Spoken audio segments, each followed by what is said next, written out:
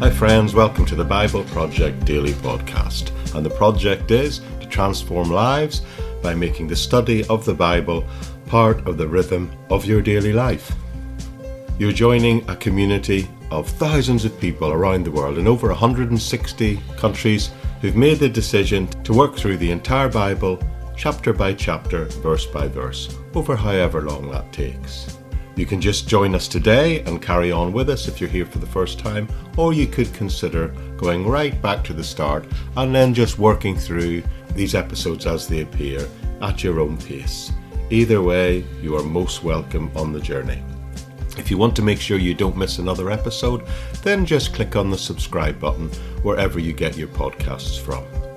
So with that said, please do hang on at the back end and I'll tell you of a couple of other ways which you can connect with this ministry. But other than that, we'll pick up where we left off last time.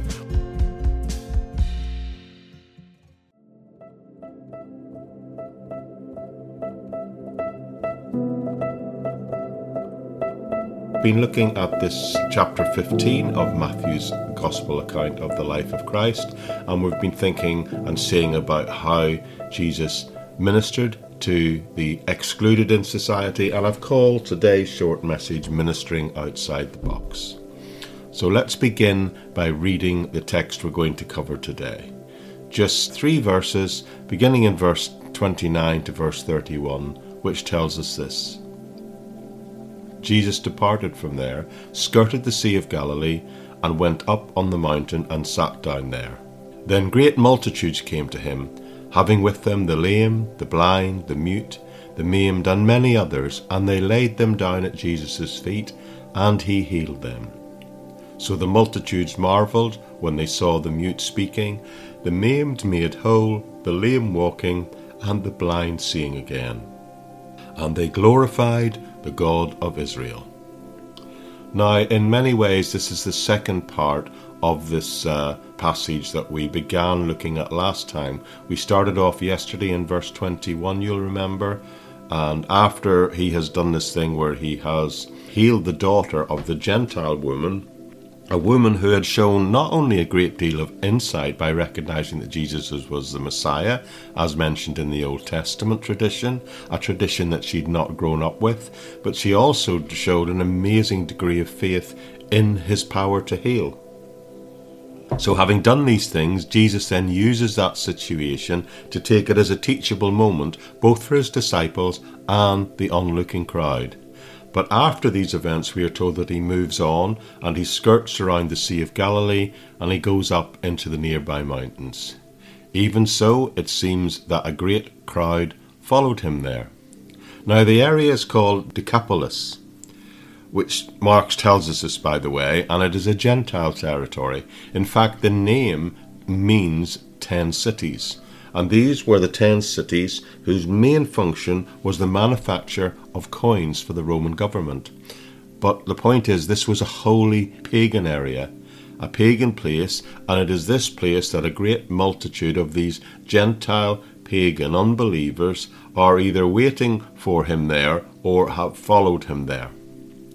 Now, from a Jewish point of view, these people, the Jewish leaderships had just called them dogs a few verses ago.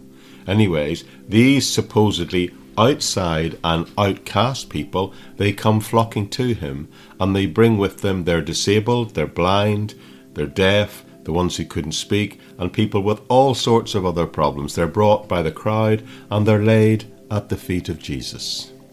Now remember, Jesus has been seen recently to be mainly teaching his disciples. There has in a sense been a sort of intensive sort of course in discipleship training going on recently. And in this situation, it tells us that he heals these people, he ministers to those people, these people who would otherwise be considered outcasts, just like the Phoenician woman who came a few verses ago.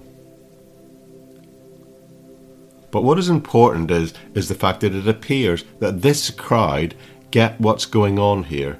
Let me remind you, in verse 31 it tells us, so the multitude marvelled when they saw the mute speaking, the maimed made whole, the lame walking again, and the blind seeing, and they glorified the God of Israel. So once again we are told that these Gentiles saw that Jesus was the Messiah, and at least at some level they accepted him. Ironically, they are accepting him as Gentiles, whilst at the same time we can remember that the Pharisees, the religious leaders of the God of Israel, are rejecting him and saying he was in fact of the devil. So this crowd got it, and they glorified the God of Israel for what he was doing amongst them.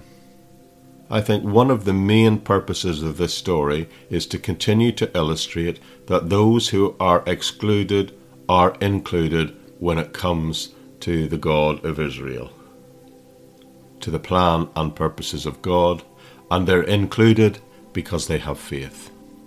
But I also think there is a second aspect to the story, and it is to illustrate again that Jesus needed still to teach his own disciples, to teach them that they ought to embrace those who are perceived as excluded, and they should include them in their Christian ministry. As a matter of fact, I think I'd sum up this whole thing by saying that in the training of these 12 disciples, Jesus is teaching them, and he's teaching them by example, to minister to everyone, Gentiles as well as Jews, and by nature he is teaching us to do the same. I think I need to repeat that. I believe the sum of what is going on here in this passage, particularly when you read it and hold it in the context of the entire purpose of the Gospel of Matthew, is to show that Jesus is training these guys, and he's doing it by example, and he's saying that you and anybody who would claim to be a disciple of him should minister to everyone, not just the inner elite, not just the Jews, but the Gentiles, those on the outside, anyone in fact. I think this is just the beginning, the opening up, the foreshadowing of the fact of what was declared in chapter 10 when it was said that he was sent first to minister to the lost sheep of the house of Israel. But by chapter 28 of this account of Matthew's, we will see him sending out his disciples into the whole world. So I think these events here represent the beginning of that transition from the message being just firstly to the Jewish people to something with a much wider worldwide perspective. This, I believe, is the beginning of that transition. Jesus is teaching the apostles that they are also to go minister to the Gentiles. But in fact, they don't quite fully get it yet. Now, by the time we get to the book of Acts, we will discover that God did in fact give Peter a special vision to get him to go and visit a guy called Cornelius and his household. So all along the way, Jesus needed to prompt and cajole, because these guys really struggled to grasp hold of what Jesus was really saying about the all-encompassing aspect of his mission and ministry. And I suppose that's not surprising when you consider just how insular community that these guys had grown up within. Eventually they did take it on board, and the gospel broke past the boundary of Judaism and went out into all the nations of the world. Anyway, at this point, I would just like to make a couple of observations. That being, I think that the point of this passage is really kind of straightforward, and that it is telling us that Jesus didn't come just for the Jews. True, he came originally, and he came first to the Jews, but that the gospel is going to go out into the whole world, the Gentile world included. Now, it's always tempting to take this passage and use it as an opportunity to preach on evangelism, and there's nothing wrong with that. When looking at a passage like this, we can definitely say we ought to be in the business of preaching the gospel to the ends of the world, in fact, and certainly beginning at Jerusalem, as we're told later, and then to the ends of the earth. And for us, I think Jerusalem means that we should begin where we live, because where we live is our Jerusalem. It is where we are at the moment. And I believe this passage is telling us that we shouldn't just stick with this little close-knit group of friends, but break out past that, reach beyond that, and give the people the gospel of Jesus Christ. Try and bring the message of the Bible to people where they are, where they're at. Find the intersection points where the good news of Jesus, or just the teaching of the Bible can really help and encourage people, or maybe even challenge people where they are standing at the moment. In other words, it's a position of more outreach than in drag, which seems to be a lot of focus in the church these days. And clearly, that is what is being taught here, and most importantly, it is being taught to be done by example. But it seems to me there is another lesson here, and this is the one I want to conclude with today. So while there is no doubt that part of the message here is about the preaching of the gospel to the ends of the earth, but just focus on the story for a minute, and it's obvious that this passage deals with people who felt like they were excluded from the religious life of that day.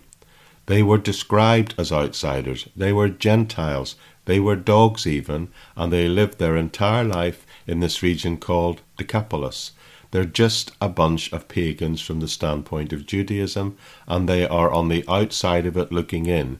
And yet Jesus comes along and teaches a true Judaism, a true religion, one in which the message of God's grace is for everyone, and he does this by teaching by example. This is saying and showing us that he wants to teach us to go and embrace those who are excluded, and he wants to do it by example. Go find them. Look at the list of the disadvantaged in this passage that Jesus ministers to. The disabled, the blind, the mute, and all the other ways in which people are excluded. Embrace them all, he says. Minister to them all. Go and find those who are excluded by others, by anyone, and go minister and care to them.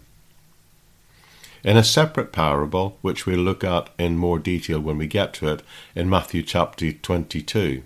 Well, let me just read it to you quickly now. Matthew 22, the opening 14 verses say this: "And Jesus spoke to them again by parable and said, The kingdom of heaven is like a certain king who arranged a marriage for his son. And he sent out his servants to call those who were invited to the wedding, and they were not willing to come. Again he sent out other servants, saying, Tell those who are invited, See, I have prepared my dinner. My oxen and my fatted cattle are killed, and all things are ready. Come to the wedding. But they made light of it, and went their ways, one to his own farm, another to his business. And others seized his servants, and treated them spitefully, and killed them. But when the king heard about it, he was furious. He sent out his armies, destroyed these murderers, and burned up their city. Then he said to the servants, The wedding is ready, but those who were invited are not worthy. Therefore go into the highways and the byways. As many as you find, invite to the wedding. So these servants went out to the highways and gathered together all they found, both bad and good, and the wedding hall was filled with guests." So the parallels are clear here. In it we see Jesus tell the story of a king who puts on a banquet, and he said, Go tell the invited guests to come immediately. Now, 1st century Greek expert William Barclay adds some interesting background to this, in that he says in those days we need to remember they didn't have refrigeration, and they would put out an invitation and say, I'm putting on a banquet, shall we say, on Friday night, will you come? Now, we would call it an RSVP today. If the banquet was on Friday night, they would invite the people on the Sabbath or the Monday night, and people would know about it and would say yes or no. And then the host would go and buy the food and prepare the food, but all that would have to be done no more than 24 hours before the banquet. When the food was all prepared and everything was ready and served out, then the servants would be sent out, in this case for Friday afternoon, and they would go into the villages that day and say, okay, the food is ready, the banquet is ready, everybody can come. Now in the parable it's important to note that the people are told that they had already previously been invited and that they had agreed to come in some measure. And this parable, it starts with them just making excuses, and the excuses are just as flimsy as they can get. Some just say they've got to go and check their farms. So some offer excuses, and some are much more hostile in their reaction to the invite. Anyway, because of the people's excuses and worse, the king says, I want my banquet house full tonight. So we've sent out the initial invitation, but now go out into the city and invite not just those that were first invited, but invite everyone to come, not just the elite of the city. So the servants come back and they say they've done that, and they say that some haven't responded to the invitation, but they say there's still room. And then Jesus makes this very famous statement in certain translations of the Bible, and he says, go into the streets and the lanes, the highways and the byways. The highways and the hedges, the streets and the lanes. Now, the streets and the lanes are referring to the city, and the highways and the byways, or the highways and the hedges, depending which translation you're reading, they're referring to those people who are outside the city.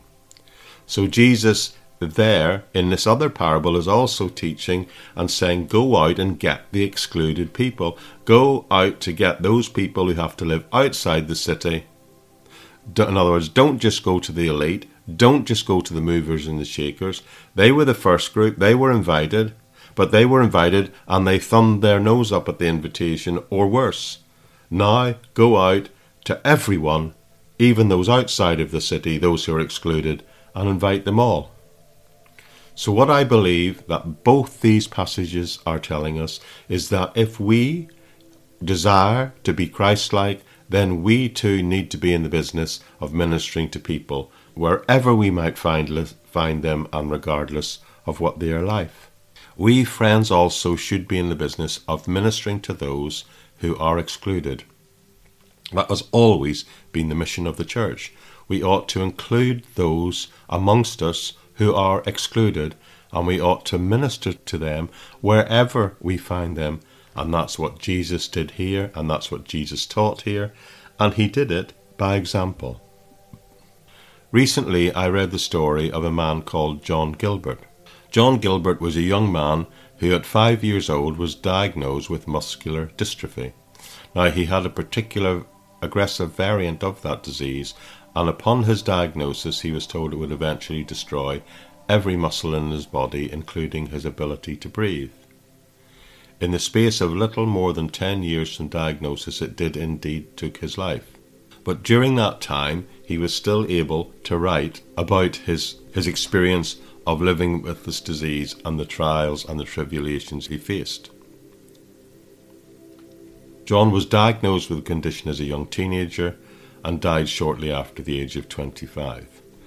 Before the end of his life, he needed the help of machines even to breathe. He only had enough strength to move a computer mouse with his hand, and of course that's what he did. As the years went by, from those early teenage years, John gradually lost some things, lost abilities, one year after another. 1 year it was the ability to run. He could no longer play sports with the other kids. Another year he was no longer even able to walk, or certainly not walk straight, so he even lost the ability to play with others. Eventually he lost the ability to speak, so that by the time he went to high school, he was really unable to participate at any meaningful level in any of the social life or the life of the school. And John began to experience the pain of exclusion. He wrote that what he called the junior high experience was the hardest area of his life, which we would today in the UK, we talk about the first 2 to 3 years of high school. And you know, it's true that for many people, those years are some of the most difficult and challenging years that we all face, so we can only imagine how much more difficult it was for this guy. What John experienced was far worse than most of us can imagine during any difficult years that we might have had at school. He wrote that certain groups of students used to like to humiliate him because of his condition. He also wrote of how he once attended a social event at school, but it was such a disaster he was too embarrassed to ever go to another. Also, he wrote about how a bully used to torture him in the school canteen and any other place where he was aware there were no supervising teachers to watch over him, to the point that he actually became afraid to go to school. No one ever seemed to stand up for him, and maybe because they were afraid for themselves to do that. But there were also other moments in John's life where he experienced great joy and great meaning. At one point, as a young teenager, he was named as the representative for everyone suffering from his type of conditions in the state of California. And one time, the local National Football League sponsored a fundraising auction and a dinner in which John was the guest of honour, and they auctioned off many valuable sporting memorabilia that night. Now, one particular item caught John's mind, and that was a basketball signed by the players of his favourite team, the Sacramento Kings. Now, John bid a little bit himself for it at the beginning, but the bidding for the basketball rose to an astonishing amount, and eventually one man named a figure so high that it shocked the room, and there was a gasp, and no one was able to match that man, and so he won the basketball. And he went to the front and he collected his prize, but instead of returning to his seat with it, he walked across the room and he placed it in the lap of our friend in his wheelchair. He handed it in between the hands of someone who would never be able to use it, never be able to dribble down a court, or ever even think of throwing it towards a hoop. John wrote, "It took me a moment to realise what exactly this man had done. I remember hearing the gasps all around the room, and then the thunderous applause that followed, and I remember seeing weepy eyes everywhere." Well, the point of that story and why it struck me is, and I'd like to say, friends, is that you too have been given a gift that you never could have got for yourself. I wonder, have you ever realised and understood that someone sacrificed a huge amount for you without giving anything in return? This passage in Matthew, when Jesus includes the excluded, it tells me that somebody noticed me. Somebody up there cares, as they say. Somebody cares about me, and somebody has acted on my behalf. When was the last time you noticed, really noticed? When was the last time you noticed that all around you there are people who are left out and excluded? I hope you're listening to what Jesus is teaching all of us who claim to be his students here, and that through it we might learn the lesson of how to really love like the Father did, to love like the Father loved us, and to love like the Son taught us, and to apply it in our daily lives and live it in an attitude of thankfulness for what God has done for us as revealed through this, his word.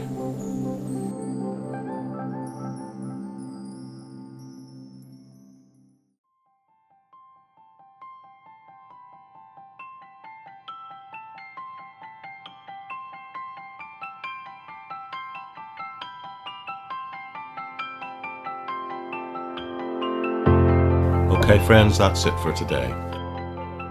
Like I said from the beginning, if you want to make sure you don't miss another episode, then just click on the subscribe button wherever you get your podcasts from, whether that be Spotify, Apple Podcasts, or any other of the podcast platforms. Now, you should also be aware that you are able to obtain additional free teaching resources related to this ministry. For example, there's always a transcript of everything I've said available in the episode notes, as well as other links to ways in which you can connect with this ministry. Now, if you're not seeing live links wherever you currently get your podcast from, then just visit where the podcast is hosted, which is thebibleproject.buzzsprout.com, and you will find all the active links there.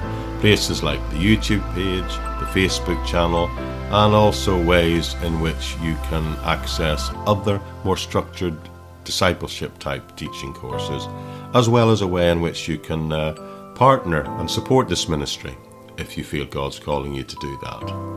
And what I would ask is, if you are enjoying this, or if you're finding it's valuable and it's helping you, then why not consider liking it or sharing it or reviewing it, because that's the way it really helps it be found and discovered by more and more people.